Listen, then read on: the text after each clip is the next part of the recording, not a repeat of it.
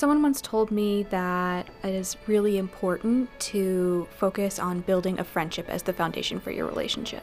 I was recently told by a friend that it's always best for the guy to pay for the first date. The best piece of dating advice that I have received in the past was to always have good communication. I would say that being open to new experiences in dating would be really helpful. Welcome to the Focus on the Family broadcast, helping families thrive. Well, those are a few dating tips that you might have heard at some point in your life, and today we'll hear some great dating advice from our guest on Focus on the Family. Thanks for joining us. Your host is Focus President and author Jim Daly, and I'm John Fuller. John, of course, the producers want me to talk about what great advice did I give Trent and Troy? Oh, yes. I think the great advice was to not have too much advice as a parent Yes. in this area. But we did talk about the order in which it should work, which is, you're going to date. Hopefully, school will be somewhere underway, if not finished. Get married, then have children. That's kind of the plan. I think that's a good way to go.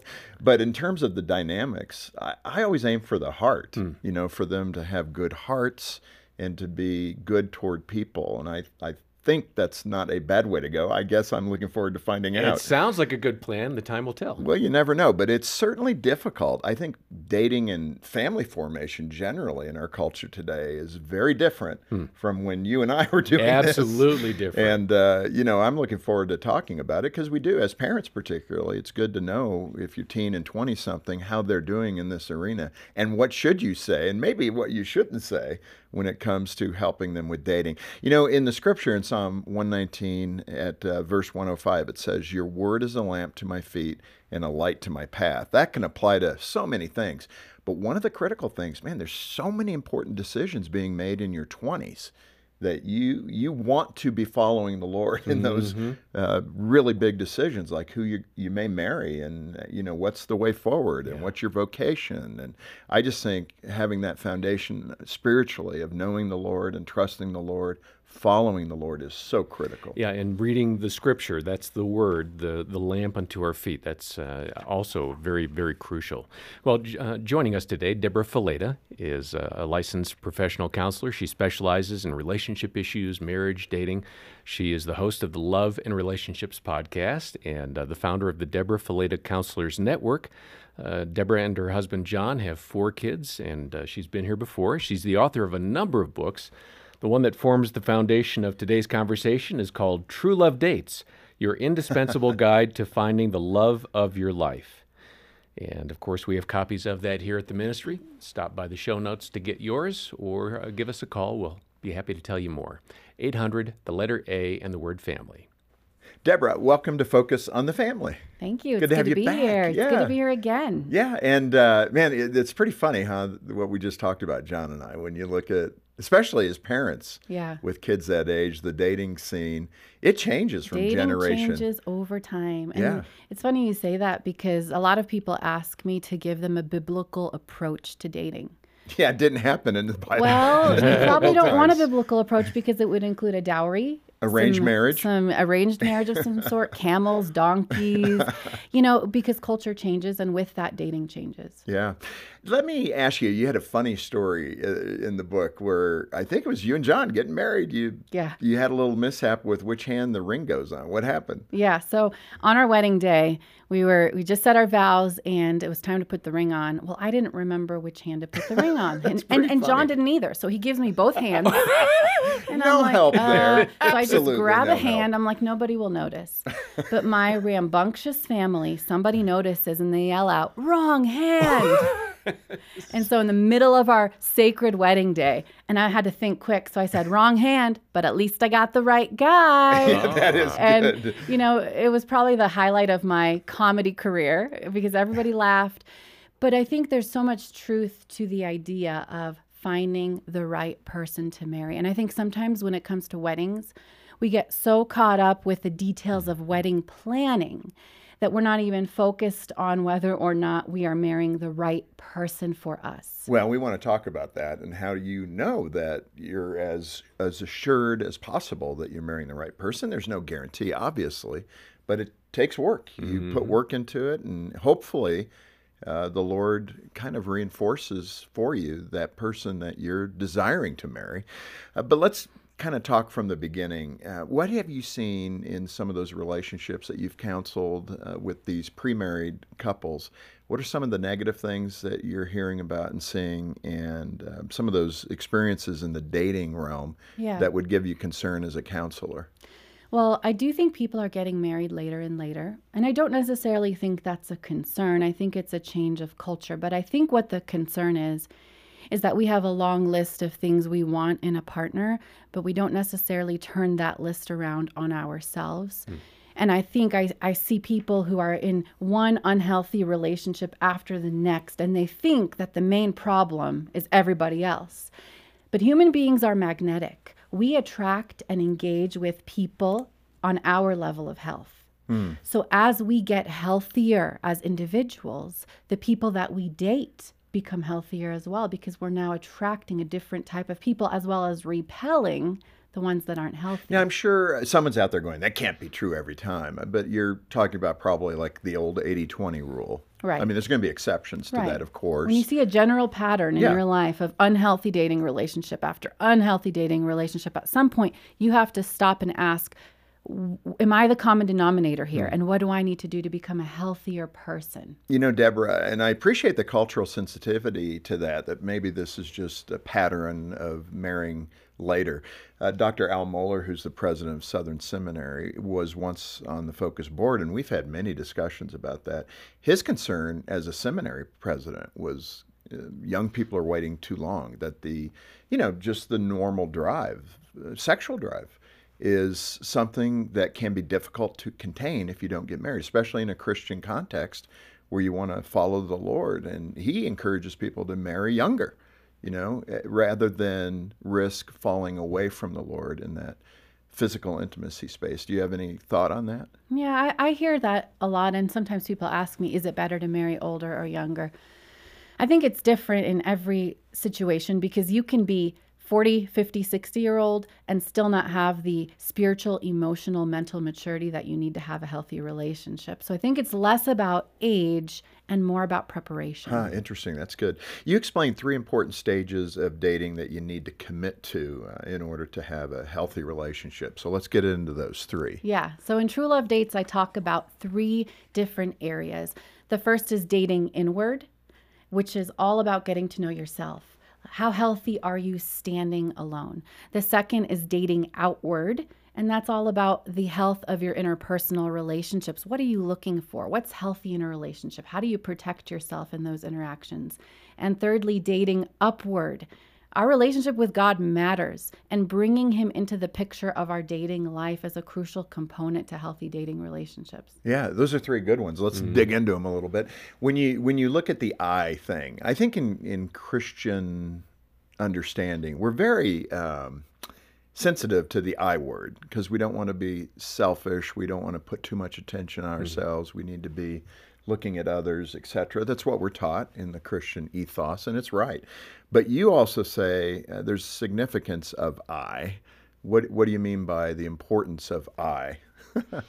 Going back to that analogy that human beings are magnetic, you are 50% of the equation of a healthy relationship. And I think sometimes we're so focused on them. What are they going to be like? What are they going to bring to the table? And we don't take enough time to focus on our individual health. What are we bringing to the table? What's our communication like? What's the baggage that we bring from our past? What are the hurts and wounds and struggles and sins that we carry with us? Because you're going to carry that stuff into relationships. So it's important to really take the time to get to know yourself, your identity, and God's calling on your life. Because if you don't know yourself, you don't know the kind of person who matches your life from the kind of person who doesn't. Well, and so it can become so simple. I just like hanging out with this person, right? And that becomes the definer, which is not necessarily the only thing. Right. It's a good thing, but it's not the only thing. Now, being an author of this book, True Love Dates, which the reason I chuckled is because of the play on True Love Waits, right? Yeah. So that is pretty funny. But in that context, you put some of your own story in there. And when you were dating before you met John and married John, what was happening there that I think in many ways helped form some of these positions that you have in the book? You know, I came from a culture that a lot of people can relate to, where dating was kind of seen as the bad guy. Dating was inappropriate, and we were encouraged to kiss dating goodbye. Get away from dating altogether. Just leave it alone. Don't touch it. And so when you come from that culture, and then the world, on the other hand, is telling you, oh, just date, hook up, it doesn't matter. As a Christian, the other extreme. The other extreme, you don't really know who to turn to, which side, where do I belong?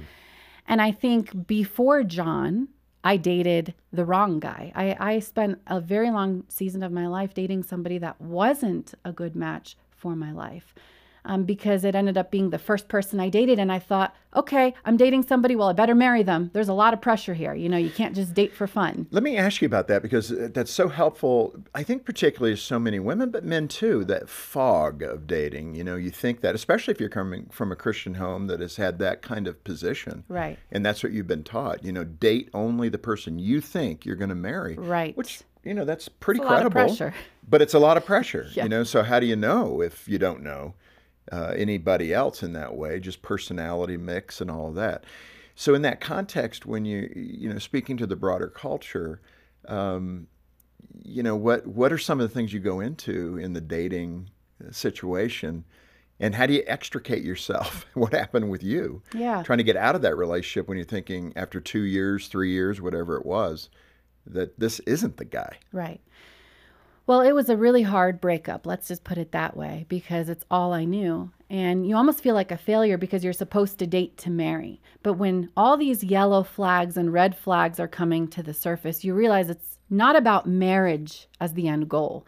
It's about following God's best plan for my life. And I knew I wasn't in that. And so I took a season of stepping back from dating because I realized that I didn't know who fit into my life because I didn't know who I was. I needed to get my identity right and what I was looking for so that I could find somebody that matched what God was doing in me and through me. So I took a season of just dating myself, dating inward, getting to know myself. And I advocate, before you jump into the dating world, to take a season of dating inward. Get to know yourself first. What does that look like? Well, let me tell you what it doesn't look like. One girl on Twitter said, does dating inward mean I take myself to a movie or to a restaurant? Right. And it's not about taking yourself out on dates. I think it's more about doing the internal work. The purposes of a man's heart are like deep waters, but one who has insight draws them out. That's what Scripture says. It takes work to draw out the deep waters inside of us. And for some people, maybe it looks like counseling. For some people, maybe it looks like getting a mentor, understanding my likes and dislikes, facing my struggles and my weaknesses, and taking ownership of my communication. And all of those things are part of the process of getting to know myself so that I know who fits into my life. Yeah, in True Love Dates, you mentioned 3 questions that I think probably emerged out of this exercise that you did. What are the 3 questions that you encourage dating people to ask of themselves? The first question is, where do I come from? What is my past, and how has my past shaped who I am today? The second question is, who am I today? What is my identity? What do I believe about myself? And what do I believe about myself in Christ? What are the lies that I believe about myself? Who am I today? And then the third question is, where am I going? What does the future have for me? What is God's calling for my life? Because you need to know where you're going to understand whether or not this person is coming along with you. If they're on a completely different direction, a completely different trajectory, the dating relationship might not work out. Right. That identity piece, you know, we talk a lot about it in the Christian community, your identity in Christ. So where did you come to the place in your dating years where you figured that out, and what did it look like when you said, okay, now I know who I am in Christ? And how did that play out in your dating relationship?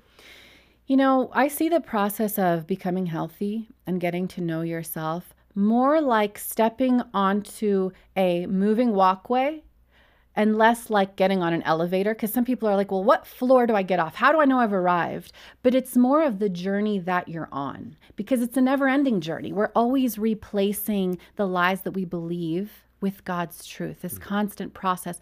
And I think it's about finding somebody who is joining you in that process. For me, in that season, it meant facing some of the lies I believed about myself. For example, that my value came from what I did.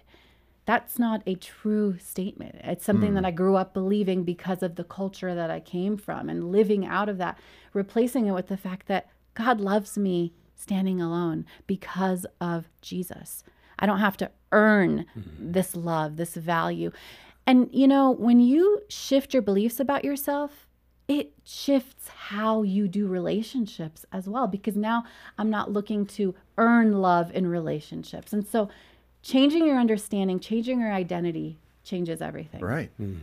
Deborah Fileta is our guest today on Focus on the Family, and we're talking about many of the concepts in her book, True Love Dates, Your Indispensable Guide to Finding the Love of Your Life. Contact Focus on the Family today to get your copy. The link is in the show notes, or our number is 800, the letter A, and the word family. Deborah, you mentioned a story in your book where a young man wrote to you or texted you and talked about his concern in his relationships because of his family of origin and the things he saw within the relationship between his mother and father. I think it's really critical. This is where, you know, if you're a mom and dad of 20, 30-somethings, you have definitely shown your adult children what it means to have a healthy or an unhealthy marriage. Right. So speak to his concerns, and then how did you address them with him? Yeah. He came to me with some fear because in his past, his relationship with his mom and dad, they didn't seem like they really loved each other. You know, it was like they were in the relationship and they didn't believe in divorce, but they were divorced emotionally. Wow. And so in his mind, that's what happens in relationships. At some point, you just kind of drift apart and you deal with it. And imagine going into a dating relationship with the expectation that this is only going to get worse from here. That impacts how you date. Maybe you come from a past where your parents were divorced. Maybe you come from a past where you experienced trauma or abuse and you don't feel valuable. All of those things from our past begin to impact the way that we date and what we expect in relationships. For that person that may have experienced that, you know, I'm kind of rhetorically asking this question, but how do they focus on themselves and not own their parents' baggage, which would be my suggestion. You know, they make decisions, they live their lives according to the way they did. That doesn't necessarily have to dictate the way you live your life and your marriage and your relationship. So how do you process giving your parents what they need to own so that you don't have to own what they did? Right. I think that's a big question. It's an important question, though. I don't think we realize how much our past does impact us. But I think even beginning to ask these questions helps us unravel the pieces. What do I own here and what don't I own? What beliefs have I adopted from my parents that God doesn't want me to believe about relationships? Where did things get tangled up? It takes time and effort to stop and start to kind of untangle the string and figure out, what do I need to take ownership? What are the healthy beliefs? What are the unhealthy beliefs that I am carrying into the relationship? Because I have to deal with my own unhealthy beliefs and match them up to God's word. A good time and quiet time to sit down with a pad of paper, right? And just start writing things down that hopefully the Lord will reveal to you. And not only that, that's a good thing. But looking at the patterns you've displayed in past relationships, that'll help you kind of have an idea of the things that you believe. For some people, maybe finding a mentor, finding a couple that you look at their marriage and you're like, ooh, that's a good marriage. You know, sitting under them and learning from them. For some people, it might even require the help of a professional counselor to help unpack some of that trauma or those hard things from the past. But I think the key is to begin the process of dating inward. You mentioned the mirror illustration. I think this leans in that direction. And how does a person use that to describe how we are responsible for those choices that we make? So how do we use the mirror principle, and what is it? Well, when you look at a mirror doesn't fix your appearance. It just shows you your appearance. You have to be the one to fix it, right? Mm-hmm. If there's a hair sticking out, it doesn't just fix it for you, it reveals it. Relationships are like a mirror because they reveal our flaws, they reveal our deficits, they reveal our problem spots. Then we have two options. After that, it's like, oh, well, they're the problem. The mirror is the problem. Mm-hmm. Or the problem is me. What do I do to fix and adjust this? How can I become healthier standing alone? In that context, we're so quick to look at the other person, aren't we? I We mean, are. that's part of it. But how do we kind of regroup so that we're looking at ourselves first, especially in a relationship? I mean, that can be some of the most difficult experiences, to look at yourself first. I mean, the neighbor is a little easier. Your spouse, a little more difficult. And then Yeah. your kids, oh my goodness, they Yeah. know all your flaws. Right. I think Jesus knew that this was human nature, and that's why he encouraged us to take the plank out of our eye first before removing the splinter from someone else's. Imagine if we started applying that even before marriage in how we dated. Okay, what am I bringing to the table? What do I need to work on? How am I contributing to this cycle of unhealthy relationships? What does that look like for me to remove the plank and do the work of getting healthy and whole? Yeah. One of the things you recommend is to journal. I did that pretty easily for my boys. I completed a full journal for both of them when I would travel, especially internationally. I'd pull out their leather journal. It's really nice, and 400 pages of journaling that I did about You could write a book. family background. And it was a good thing to do, and to do it for both of them, individual. But I've never really journaled for myself, interestingly enough. And you mentioned in the book kind of the importance of that practice. How does journaling help us better understand who we are? And maybe how do you encourage those that don't seem to have the time to journal? That's going to be the excuse. I'm so busy, Deborah. How can you expect me to journal? Yeah. Well, if you are on a journey of dating inward, I think you have to be intentional. Nothing of value comes by accident. You're not going to date well by accident. Just because you're a Christian doesn't mean you are going to do relationships well unless you're intentional about it.